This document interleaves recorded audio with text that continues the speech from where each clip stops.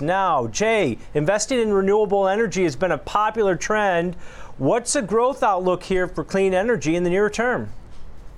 Well, there's several tailwinds that are propelling clean energy going forward right now.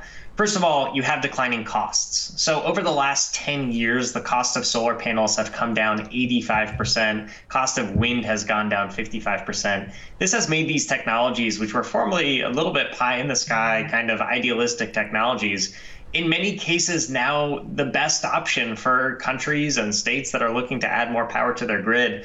On top of that, you have the political tailwinds. There's several countries that have reaffirmed their commitment to the Paris Agreement of limiting total temperature increases to 1.5 degrees Celsius. And then you have changing consumer habits, really people favoring companies that are making commitments to clean energy, putting solar panels on their own roofs at home, converting, from owning internal combustion engines to electric vehicles. So there's several tailwinds that are pushing these themes forward right now, which we believe gives it a really good opportunity to be a great investment over the next decade. Yeah, and Jay, this has been one of those sectors or areas in the market that it's always shown a lot of promise. Now, is the key thing here the lowering of the costs? Combined with the added political tailwinds that we're seeing from there that are actually going to make this viable for investors to look at this space and say, hey, there's going to be some great returns here in the next 5 to 10 years.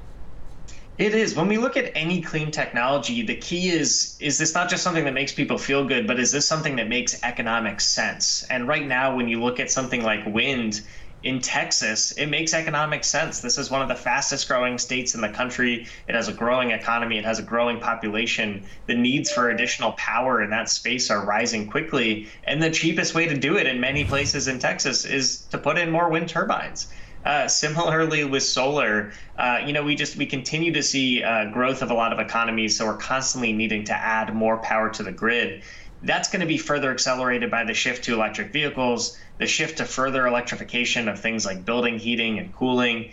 There's going to be so much demand for electricity going forward, and the fact that it's cheaper to use renewable power going forward is the key inflection point in this technology.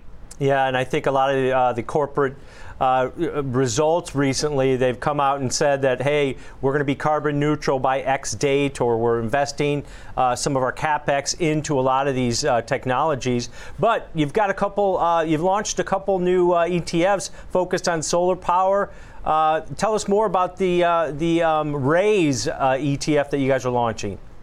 Absolutely. So we launched a pair of ETFs last week targeting different segments of clean energy. So we launched the Global X Solar ETF, RAISE, and we launched the Global X Wind Power ETF, WNDY, WNDY, targeting kind of the full ecosystems of their respective spaces. So, on the solar front, RAISE is looking at producers of solar panels, the companies that are buying those solar panels and putting them into place to produce electricity using solar. Similarly with wind, who are building, these huge, massive turbines that are going offshore or onshore, who are the companies that are putting those in place, installing them, improving the technologies, and ultimately generating electricity with them. So these are targeted thematic ETFs trying to target the full ecosystem of solar and the full ecosystem of wind for investors that are bullish on either of these technologies. Now, on these ETFs, give us some big components here in the RAISE ETF that you guys are focused on, and what kind of qualifications are you looking at for these companies to be a part of this ETF, and how often are you guys, managing this and maybe perhaps adding more companies or taking companies away?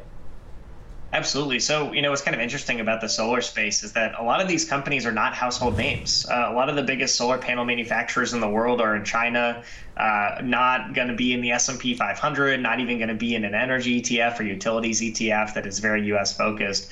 So we're looking at that global landscape. We're rebalancing semi-annually, really trying to provide that kind of full ecosystem exposure to it. Similarly with WNDY, we're investing in companies overseas, Vestas Energy, one of the biggest wind turbine producers in the world, Ørsted, one of the, a Nordic energy producer that was a really interesting success story of shifting from formerly drilling for oil, and now they've become really fully in the renewable energy space.